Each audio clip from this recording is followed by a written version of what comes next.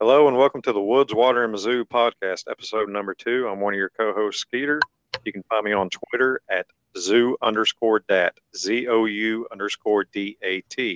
And along with me tonight is just Case. Say hi, Case. Hey y'all, how are y'all?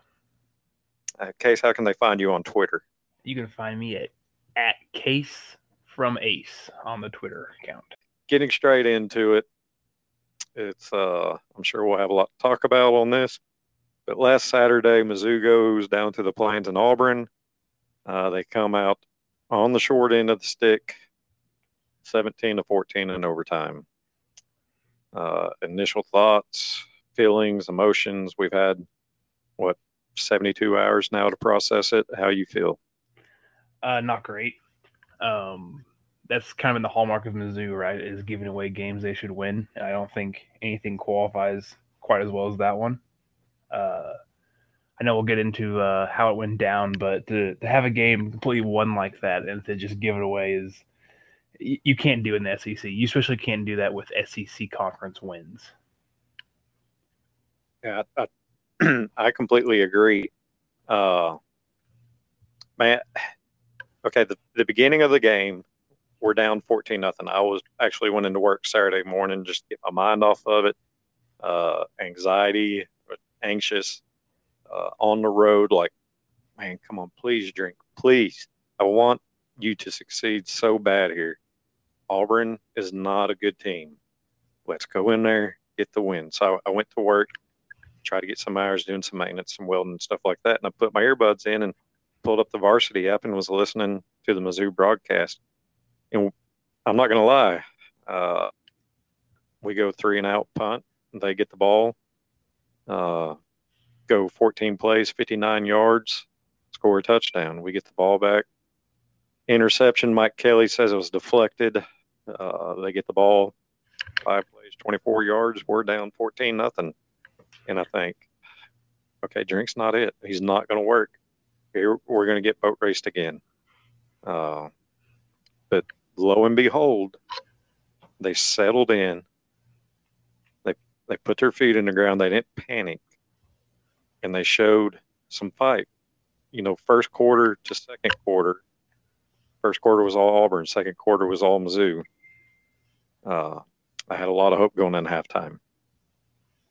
I think that might be the worst part of this game for me is that they did a lot of things right, and the whole time I was watching all those things right start happening. I had all this topics I was excited to bring up on here, and at the end of the day, they don't mean squat when you don't finish out. You're right. To go down 14-0, I was at the farm with my daughter putting up ground blinds and tree stands and clearing lanes at my farm, and I put it on the truck on the way home, and I'm just like, well, hell, we'll find something else to do at home. Have this game in the background like to the K-State game because I can't put myself through that kind of mental anguish.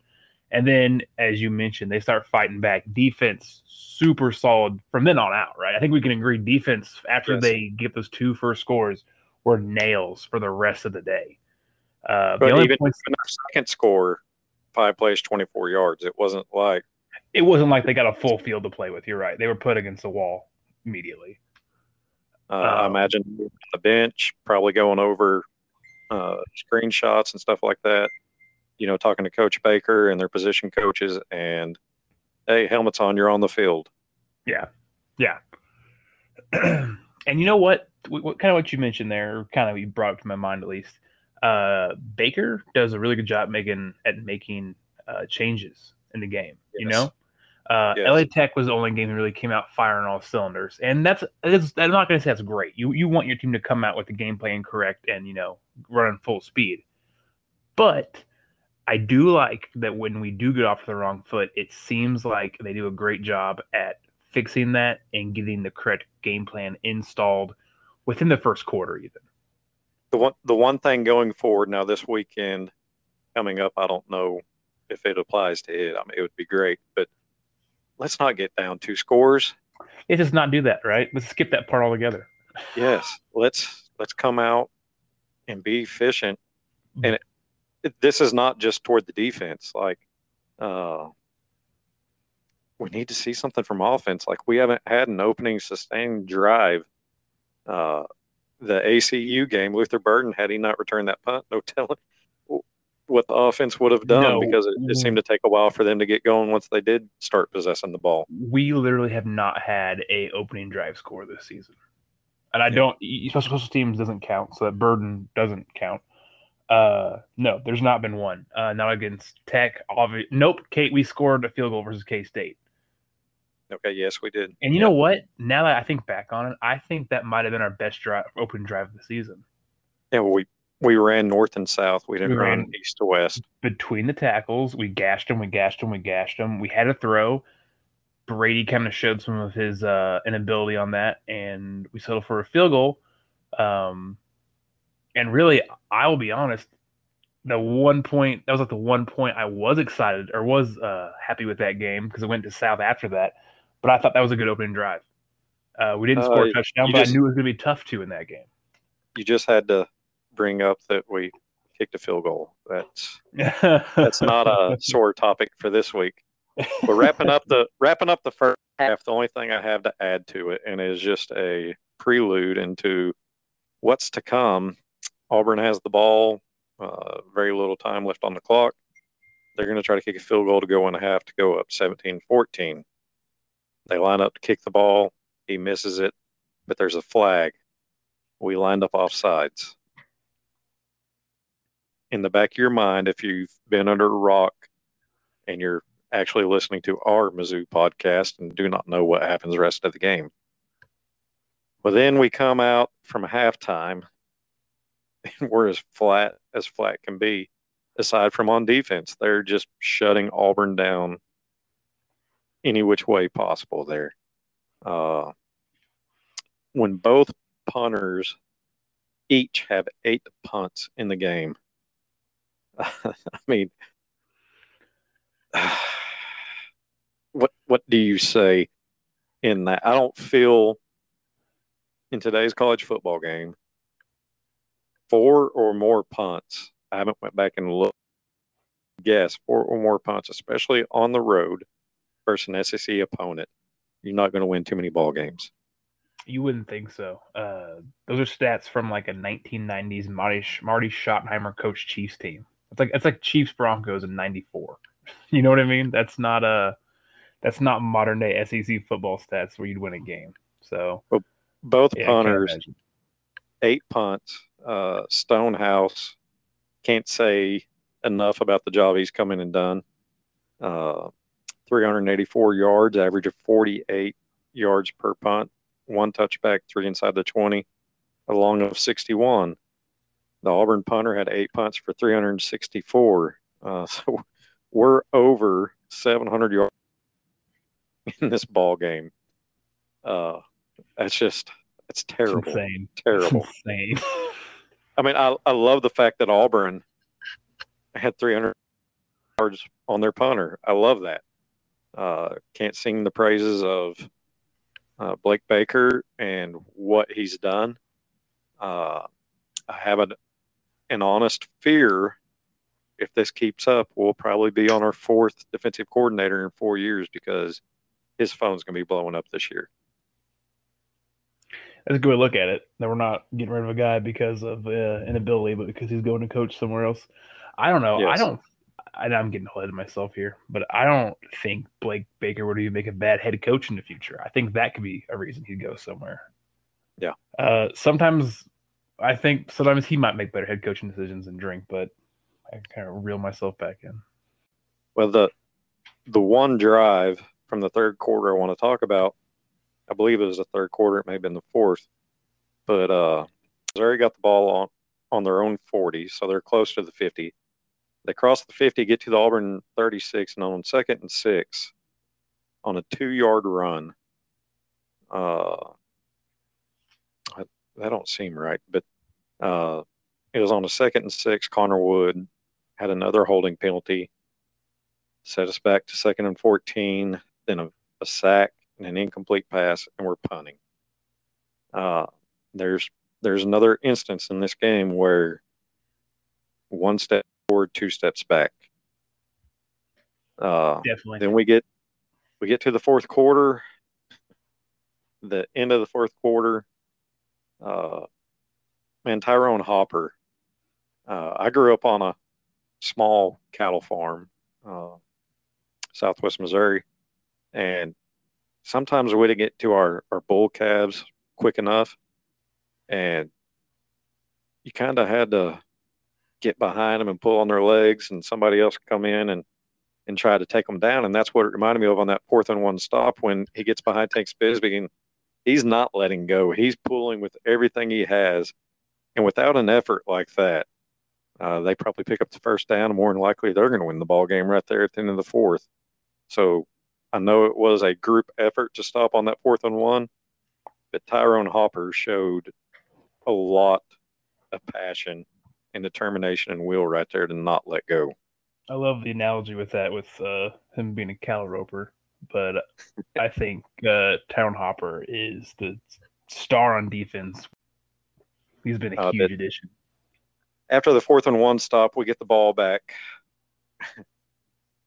For some reason, we just find a mojo there at the end, like Brady Cook's finally stepping up and making some very good plays. And we get the ball down, 1st and goal from the 3. Auburn called timeout, 45 seconds left. This is where I'm not saying it call by Drink. So don't come find me on Twitter and argue with me because I'm not arguing against what Drink did. Just I would like to have seen, instead of us coming out and kneeling, I understand that play call. But I would have liked to seen him come out and call some plays. Try to put it in the end zone. We're there to win a ball game. We're there to play football. We're not there to just, I felt it was safe. And safe is supposed to win you ball games, but it did not win us ball games.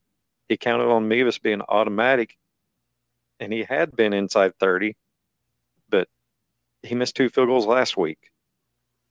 But if you're that confident of him in your back pocket, so call a couple safe run plays. Auburn, their first drive, 14 plays, 59 yards, 7 minutes, 37 seconds. Their second scoring drive was 5 plays, 24 yards, a minute 57. They did not have the style offense that was going to get down the field in 40 seconds and score a touchdown. You score a touchdown, they have to score. It's not you give them the ball back in a 3-point lead and they're going to come back down and beat you with a touchdown, where they just got to get inside the 40 and kick a field goal. They have to get into the end zone. The way our defense stepped up and played the rest of that game, I felt that would have been a nod to them. I trust you guys. I've got your back. You've had my back. I trust you guys. But also, let's say later in the year, we're in game 4, right now, this past week. So, and everybody, Drink even said it after his presser Saturday that this is a process, is a growing process. I don't know if you saw his presser after the game, but his hair looked wild. He looked so defeated. And there were so many times on the sideline after penalties, after the missed kick, after the fumble in overtime, he just, I felt bad for the guy. I felt bad. Anyways, who's to say we're in game 8, game 9, and, it's more pressure to win later in the year than it is beginning of the year. And we need that touchdown. We're down a field goal. We need that touchdown. Let's get the. You've got Mevis in your back pocket. You're that confident enough you're going to kneel down to let him kick. So why not try it? And trust your defense is going to stop them. So I agree with the fact that I was surprised when when he started doing the kneels to get the clock down and get it in the middle there. I was surprised we didn't just, run the ball to Pete a few times, see if we can get a touchdown. But you mentioned pressure. And I think we are underestimating how much pressure Drinkwitz feels on himself right now. He knows that he's not won SC road games, or very many. He knows what the fan base is turning on him. And maybe not turning on him like the whole, but he knows that his goodwill, the honeymoon period is over now. And He I clearly think he clearly gets on Twitter and sees tweets exactly. We know because how he has much he quoted tweets. some. He's Yes. quoted some tweets and pressers. Yeah. He's a social media. I mean, he's a young guy. I think it helps his recruiting. He, very, very active social media. Hell, the whole bat signal thing is all him. Now every other program at Mizzou does the quote unquote bat signal. He sees what we're saying, and any Mizzou fan knows that, like I said, honeymoon period is over and the goodwill is running out quickly. He knew he needed to win an SEC road game, and I believe that he knew the best weapon on his team, besides maybe Burden or Lovett, is Mevis. Mevis won him a game versus Arkansas's first year that looked. I'll be honest, I had put my head in the ground. I thought the Arkansas game was over. I was trying to say here. I think he was like, all right, the only way I know I can 100% win this game is to burn the clock out and let Mevis take this chip shot. And it backfired. Yeah. I think you had mentioned something about Mevis not taking the warm up kicks. I agree, and I loved the guy. I still do, but you know what I mean. Like Yes. when all this was happening, this is embarrassing. My wife had done something earlier in the day, and she was napping, and I was getting ready to go run in there and wake her up and tell her what I was going to happen. I was so sure, you know what I mean. I had texts saved up to my buddies who were watching the game, and had to delete all that because I was mind blown that Mevis pulled it right. So Drink saw that as the opportunity to get that road win. Doesn't matter who. He just needed that SEC road win. And against Auburn, which we know is down, but is a big name opponent. That's a big name SEC team. There were And still over 80,000 there. I mean, they had for yeah, getting their teeth kicked in last week against Penn State. They still showed up. that's a good road. That's a good road win in a traditional big time SEC stadium. He's won at South Carolina, and he's won in a lame duck year, right? Where had they hired Yeah, Beamer when he beat them, or was it in between Muschamp and Beamer? I want it to say was it's in in between between. Muschamp. It was in Okay, between. good. And then he beat Vanderbilt last year on the road, which Which, you take him where you can get him, but let's not act like Vanderbilt is like an imposing but stadium. here's something else to consider too. When you say this, it's just coming to my mind. It's not even in my notes. But Drink was hired from the previous administration or athletic director. Yeah, We it's have a Sturk guy. new. We now have DFR, and he saw what she did to Coach Martin on the basketball program after a bad year. Uh, so we don't know what's going on in his mind. We don't know That's my what point. Yeah. conversation she's gave him behind closed doors. Uh, Um, I think we all remember Jim Sturk being he was after the Kentucky loss, which was super heartbreaking.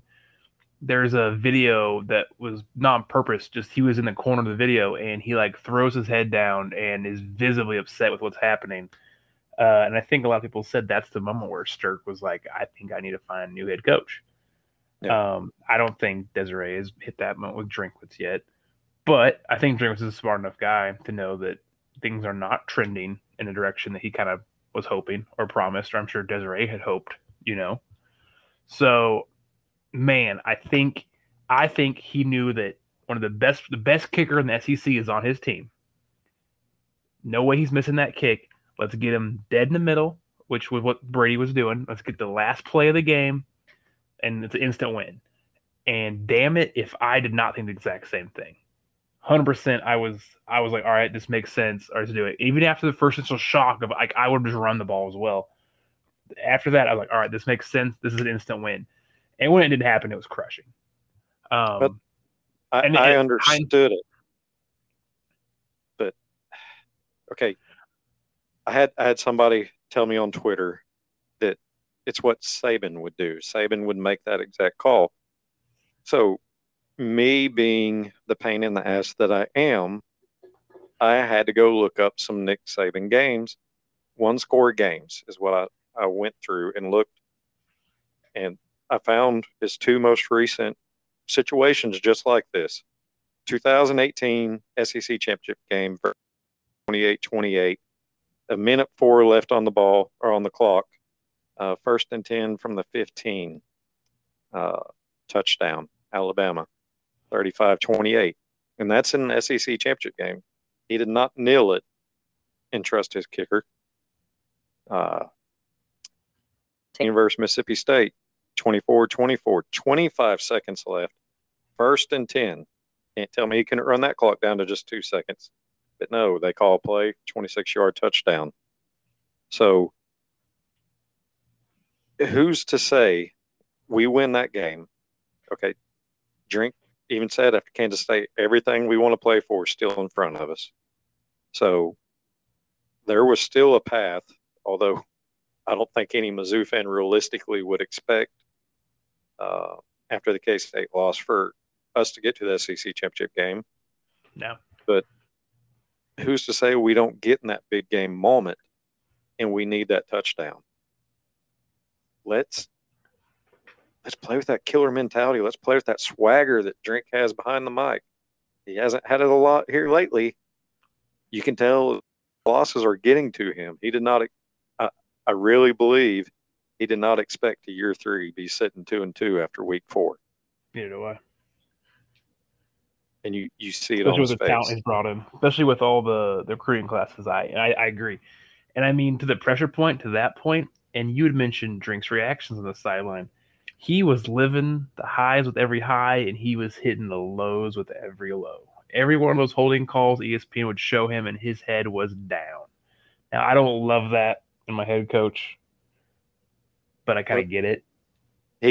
He was asked today, or yesterday, no, it was today in his presser about Tavares Jones, and he said he anticipated using Tavares Jones versus Auburn, just didn't get it done, was his word. I don't understand. You asked me when we were talking on the phone, but when you see the emotion he has in the game, during the game as it's happening, I seriously think his mind is so caught up in the game, he's not worried about who's played and who hadn't played. He is going for the win. I don't think Tavares Jones crossed his mind like we need to get him a carry right now. That makes sense. Do you think, though, and I know Drinkwitz is not going to give up the OC position. He's what he came here for. He's going to die with it. But do you think this is a spot where an OC would come in handy? Someone who can call the plays and he can be like, hey, next drive, Tavares, you're going in. Because I don't see why. I mean, Nate Pete, stud, obviously not happened later in the game. I'm not mentioning that. That's what I'm talking about. Best back on the team. Schrader is a good pass blocker. I think he has a role for that. He's 5'9", but he's a bigger, guy. Yeah. So is Mike Cox for that matter. But I don't see why one of those Schrader drives couldn't have gone to Tavares Jones. Getting back on track with the game, even though everything we derailed off the track from that missed kick. We get to overtime. Oh, so close interception. They ruled it interception after review. They gave the ball back to Auburn. I don't know that there was clear evidence that ball hit just the ground. His hand did not stay under it. They say it shifted some. I've seen so many calls go against Mizzou that they never would overturn that. No. And that's just the Missouri fans speaking out of me there that it's us versus the world, including the officials. But so they line up for a field goal. You remember at the end of the second quarter, we talked about penalty offsides? It came back. And it bit us in the butt. So they line up for a field goal. He misses it. It's not even a close kick.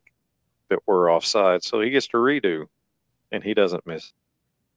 So we're down 3 points. Getting the ball back, I still feel somewhat confident. Second play, great run by Pete, and everybody can say what they want. You're in his shoes. The pylon's right there. You're probably stretched. Just very unfortunate circumstance or outcome that happened to him. But he fumbles. They say, but I believe if that would have actually been earlier in the game and not the end of the game, they would have reviewed that it went out of bounds, but still a recovery in the end zone or out of bounds out of the end zone, still a touchback. So they Touchback, don't so they it's don't same change the difference. ruling. But I'm not mad at Nate Pete. Uh, It's he very had 20 unfortunate. carries for 110 yards. Mm-hmm. Uh, Yeah. by far, him and Lovett were our best offensive players on the field Saturday. Uh, it's just heartbreaking. I really hope the team uses this as a fire to come out Saturday and not give up on the season, but to come out and put up a hell of a fight. Uh, we'll get into that game later, but you have anything else on this game you feel you need to talk about? I'm gonna say one thing. And it's kind of what you just said, but I just want to reiterate it that it's unfortunate what happened with Pete, but you're right. Everyone's gonna go for the pylon there. It just seems like dumb Mizzou luck that it fell out of. He dropped it out of his hand. It doesn't. It Yes. doesn't seem like it's anything wrong with Pete. It's just more dumb Mizzou luck we've seen all our lives. Move on into our outdoors segment because this is the Woods, Water, and Mizzou podcast. Yes, we spend the majority of time about Mizzou, but we also spend a lot of our time in the woods and the water. And I know Sunday evening, I climbed up a tree and went hunting. It was lovely, 97 degrees when I was driving So my truck hot. to the woods, but it's hunting. Uh, After Saturday, Mizzou's game, and then I'm a New Orleans Saints fan. And after that game Sunday, I was just like, yeah, I think hunting would be better than sitting here and watching football because I have no desire to watch any more football. So I went and climbed up in a tree. I saw a doe and two yearlings. I saw five squirrel, three birds, and two butterflies, and nothing, nothing worth shooting. So I went home, and now today I'm getting poison ivy. Well, it started yesterday, but this evening I'm starting to get poison ivy or eye. So the joys of early season bow hunting. Oh, for sure. We went out Saturday, so I said it's Saturday morning before the game. I ran by a local store here, Rogers, grabbed some stuff, put some blinds out. So I went out there with my toddler. My wife was out doing something, so I don't know if you know, packing in a ground blind, the stakes for blind, the chair, mineral, and a 2-year-old through the woods. It's fantastic. Um, really can't recommend it enough. It was a new ground blind, not put up yet. A brand I don't usually use. I just got a good deal on it. Neighbor recommended it to me. Of course, luckily we're out there in the middle of nowhere. The only person that saw me look like an idiot getting it up was my 2-year-old, so she's probably not going to tell anyone. Got that So out. Do what? when she's 15, you'll look back and wish she was two, and you were Oh uh, boy. having that again. I I I I can tell you from experience. I bet you're right. My So my 15-year-old spent Saturday going to her first homecoming dance. So yeah, that's terrifying. That's terrifying, Skeet. I don't know about all yes. that. She's still my little baby. Check some cameras, man. So my property isn't big. It's family inherited. It's about 22 acres. I can't hold deer on there, but I do get the opportunity for passer throughs. There's Yeah. water going through my property, which is a plus, but there's no crops. It's originally part of my family's cattle farm. We ran cattle all my childhood. It's about 300 acres, um, around Clinton County, Missouri, and it was divided up when my great grandfather passed on in family trust, and I got 22 of it. So I don't got a ton, and I don't really cross the whole thing. You know, family split up, blah blah blah, and we don't get along quite as well. So it's high fenced on my uncle's side, and then I have my side. And so again, I can't keep deer there, but I can watch them go through. Anyways, put a lot of cameras up, track them, and got some decent looking bucks coming through. A lot of does. That's all great signs. And Yeah. I'm excited to get out there and do some early season. We got a cold front coming through now. Hopefully, it lasts through the weekend. So I can get that's when I get a lot of my movement on that property. What I am maybe more excited about was my in-laws. My father-in-law. Father-in-law was a big hunter. He actually got me into hunting. I think I mentioned that at some point in the first podcast. But anyways, not bow hunters. He does interest in that all rifle in their family, and so I went out with him. Kind of the same story as you. My Chiefs were blowing it in the second half of the Chiefs Colts game, and I'm Yeah. over at their house. We go to supper with them after church every Sunday, and so we were sitting there talking to my father-in-law and watching Chiefs game, and I'm like, "Hey, I'd love to go out there and look for a place for a stand out there on the property. I know you said I could hunt it, but I want you to take me out there and you could kind of help me find a good spot." We go out there and we move around a few spots. We find one, and I love it. It is a water source at the bottom of the hill, and there is a natural path going up the hill to the top where the cattle graze. And it is heavily wooded throughout, except for there is a natural just kind of path going up there. We went out there, we took the John Deere, mowed that down, put a stand up there, and I'm super excited about that spot. I think that's going to be a great spot for me, and I'm looking to get out there and use it this weekend. Only problem What's is, oh, go ahead. I was just going to say, you said you're super excited. Uh, you're at the point. I've got my first hunt in, but you're at the point for you getting everything set up. It's wrapping up fall camp, week one, approaching for kickoff. That's your level of enthusiasm right now, correct? That is a great analogy. Yes, sir. And so you're just ready for that whistle. Welcome to the jungle playing on the loudspeaker. Truman spraying the student section with a fire hose, and here we go.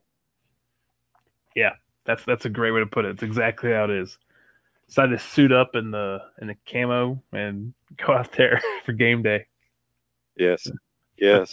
Uh, Me myself, I don't have. I've got 1 acre here, Yeah, uh, and I'm a couple miles outside town.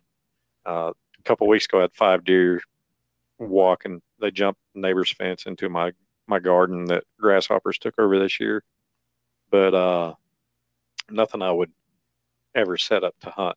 Just not the room for it. So I hunt public land, uh, and anytime you're on public land and you see 3 deer when you're in a stand, not driving down the road, I feel that's pretty good, yeah.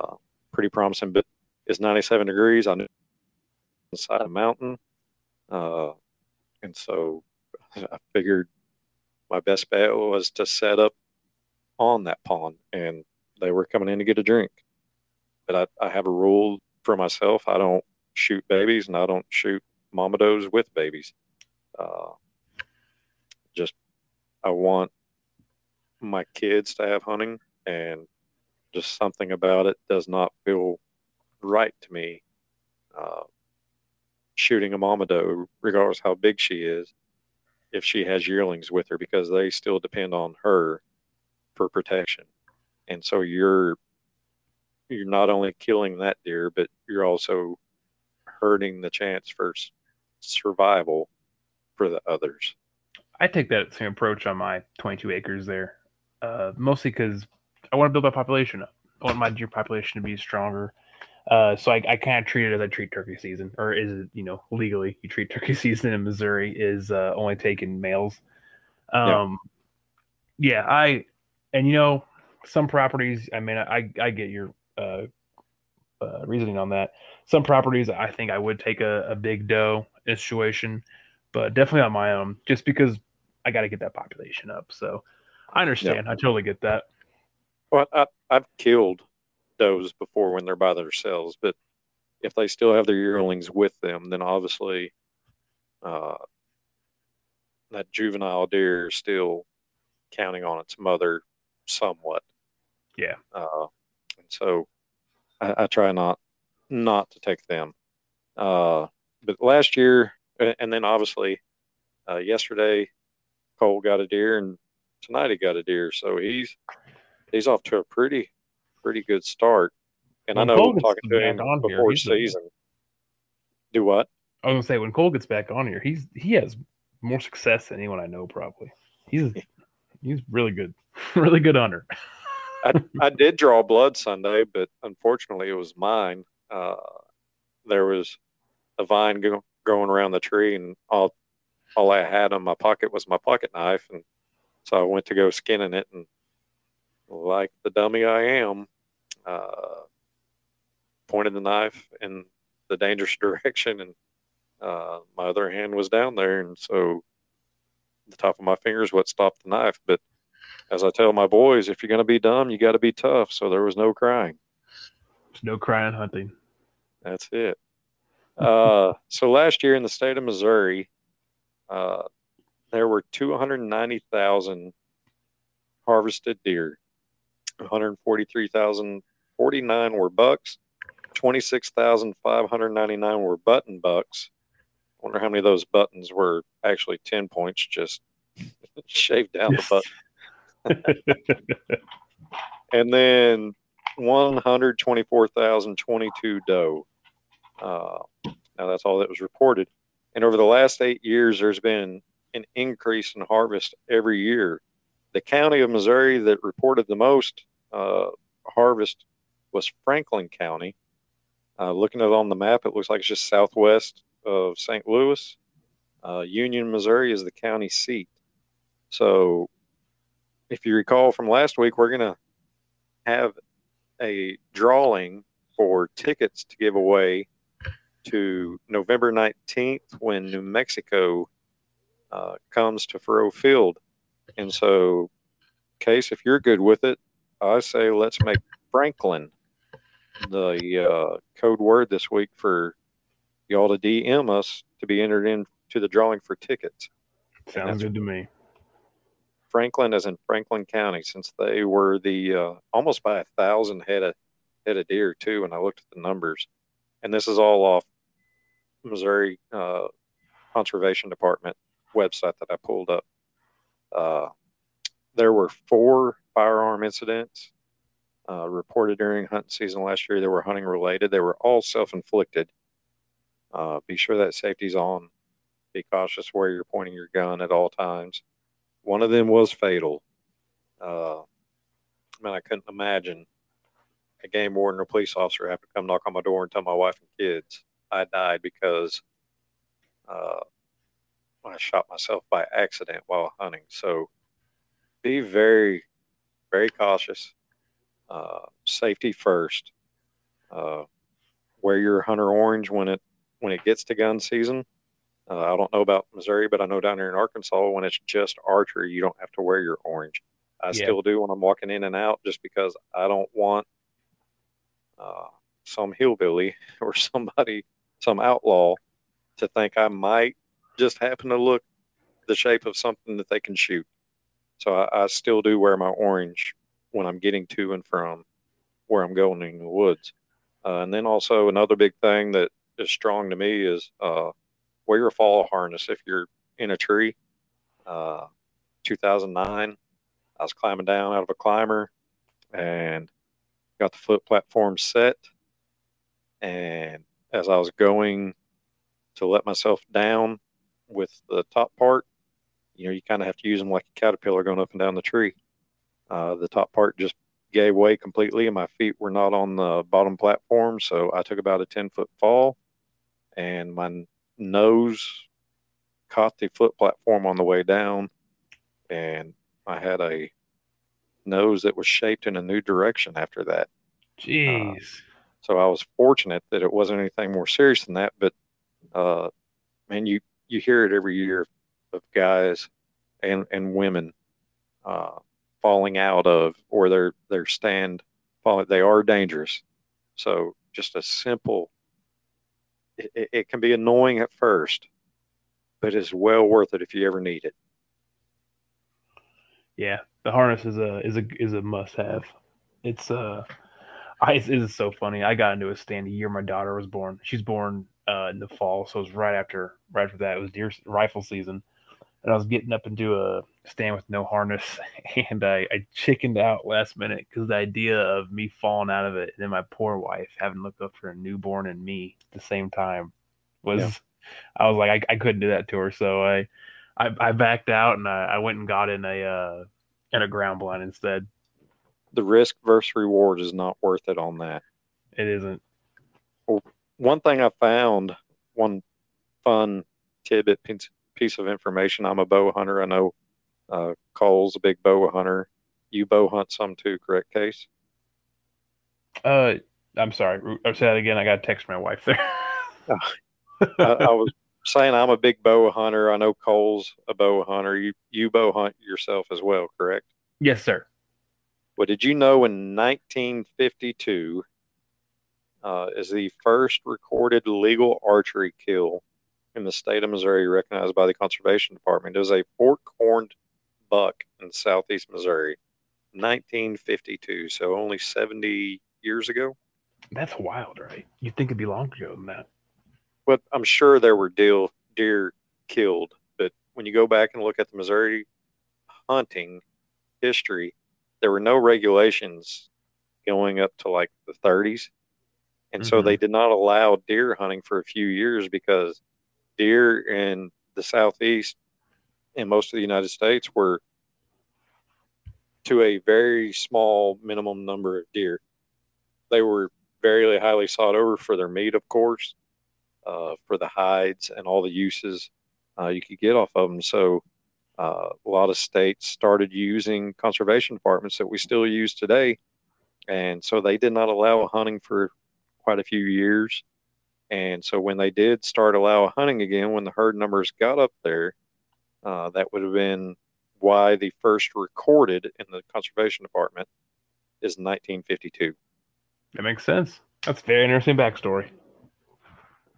So, Holness Wilbur Allen in North Kansas City, Missouri, which is actually not Kansas City, it's a different city altogether to escape the taxes of Kansas City, um, invented the compound bow in 1969. So, that is another cool fact of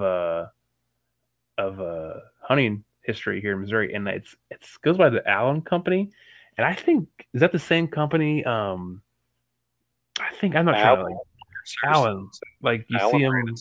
skill points. I remember. Yeah, exactly. I bought some Allen arrows, some cheap ones, when I first got into bow hunting. You know, just kind of fling at the bag back there. Yeah. I'm fairly sure that's the same brand. That's kind of interesting. North Kansas City, Missouri. So Missouri invented the compound bow.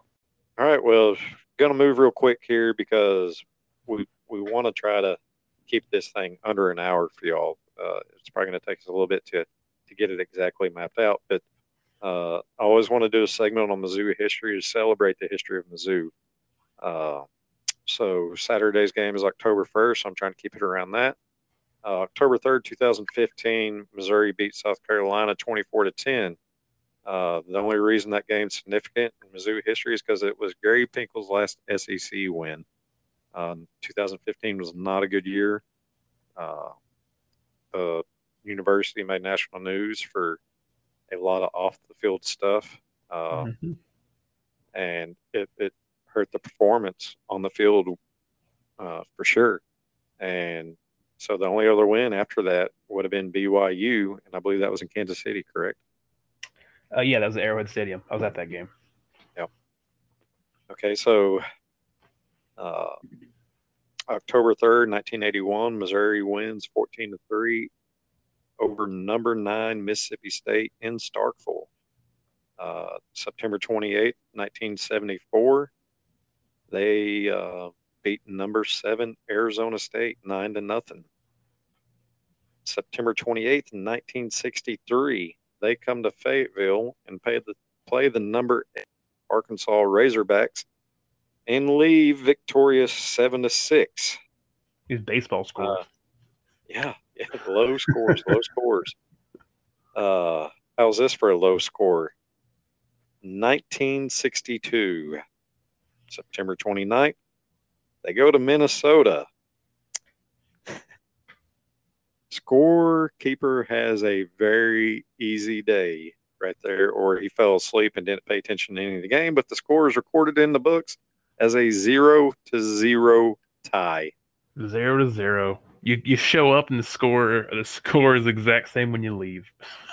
I tried finding the box score to see if our 16 punts this past week and over 700 yards of punting, how it would compare to that game. And I was not able to find a box score on it. So they probably ran the ball so much that they didn't punt that much just because it was taking so long to get one drive, get one 2 first down and punt drive done. If anybody out there listens to this and they recall that game, feel free to hit us up on Twitter and inform us all about it. The last thing I have for this week is October 1st, 1960. Number 19 Missouri at number 20 Penn State, and we will come out victorious 21-8. The national championship season. Yes. However you want to, if you want to claim that or not, I don't necessarily claim it just because the asterisk beside it, but I'll claim it. It's as close as we get to claim, so I guess I should claim it. But going into this week, October 1st, Faroe Field, Columbia, Missouri, 6:30 p.m. If you're not able to make it out there, it's going to be on the SEC Network. But the number 1 Georgia Bulldogs come in to Columbia. And Case, ESPN predictor has us has Georgia at 94.8% predictor. The line is Georgia favored by 28 points, over under at 54.5. So not a whole lot. There's a chance. Yeah, to quote Jim Carrey on Dumb and Dumber, so there's a chance. Man, first off, anybody in Florida or the southeast coast that's going to be affected by this hurricane, our thoughts go out to y'all. Definitely. But is this not eerily similar to 2020? Defending champion, they weren't number 1, but defending national champion LSU comes to Faroe because of a hurricane. I can see that, but let's not act like this Georgia team is the same as that LSU team. No. Let's not even put them in the same sentence. That LSU team had an amazing 2019. That might have been one of the best SEC teams of all time, but the wheels had fallen off the next season. Yes. They had already lost to MSU that season, right? And then they came. Mississippi State beat them. Yeah. Yeah. And they had to come to us because of the hurricane, like you mentioned. And then we beat them. But man, I don't want to be a Debbie Downer, but I don't foresee anything like that happening. If our guys just go out there and fight, I'll be happy. My hope is to see us win the coin toss and defer to the second half. You ask why? Against Louisiana Tech and ACU, we won the coin toss, defer to the second half. Against K-State, at Auburn, we lose the coin toss and we get the ball to start the game. Makes too much sense. So if we win the coin toss, I will watch every last second of this ball game. If we lose the coin toss, I might just have to turn it off and take your word next week on the podcast on what happened on it. Because I have an 8:30 kickoff Sunday morning. My Saints play the Vikings in London. So London kick. I'm not gonna do that to myself. I lie. We can be 0-11. Georgia can be 11-0, and I will watch that ball game. Yeah, and I will have that little bit of slight hope of optimism in me that Mizzou can pull it off. We have a history of losing ball games we should not lose. We took care of that last week. We also have a history of winning ball games we have no business winning. There's not a game on the schedule the rest of the year that fits that description any more than this Saturday. So I'm hoping Mizzou goes out there in a Mizzou form, shocks the country. God, I hope you're right. I don't I don't foresee it happening. Maybe if we win that game we shouldn't win, it'll be against a Tennessee or something, but I don't foresee it happening against Georgia. Um, what would you say would take for Mizzou to pull it off this weekend? Aside from Devil's Magic, Voodoo, throwing chicken bones, getting in all that side of things. Just what could take place on the field that gives you hope uh, I without mean, seeing the game that is going to tell you Missouri has a chance. the only way I could see happening is if it becomes a rock fight. And I mean, Baker just has the guys ready to go. There's no letdown like there's no slow start like there is in the previous games. They're creating havoc plays. So Mizzou had a bunch of tackles for loss, which is big because we didn't have a lot of those under Wilkes at all. And I I say this, and I understand how silly I sound. So we got to turn those up. We need more of those than we had against Auburn, against a better team. So that sound doesn't make sense. But I'm saying the only way to keep it close is we get in a rock fight with them, where we are getting 3 and outs. We're stopping them before they get to the 50-yard line. We play good special teams. When we do get possessions that go a little bit, Mevis is making his kicks, so we're nickel and diming them. We need special teams returns. I know Burden is hurt. He was questionable, I believe, under Drink's press conference. Questionable. We need big returns. I think he's the guy that can do it. I rewatched the Oklahoma win against number one Oklahoma in, what was it, 2010, the other night. And again, that was a very good Mizzou team. So it's not like, but I'm saying one of the ways they beat the Oklahoma team was the returns from the game. We all remember that. Defense was salty, and that was I forgot how many NFLers were on the Oklahoma team. I rewatched that game. Like there was that was my first game at. Was it really? What a good one, my man. It was my dad's birthday present for him. I bought him and me a ticket, and we sat in the old South End Zone. That is a great gift. Did you rush the field?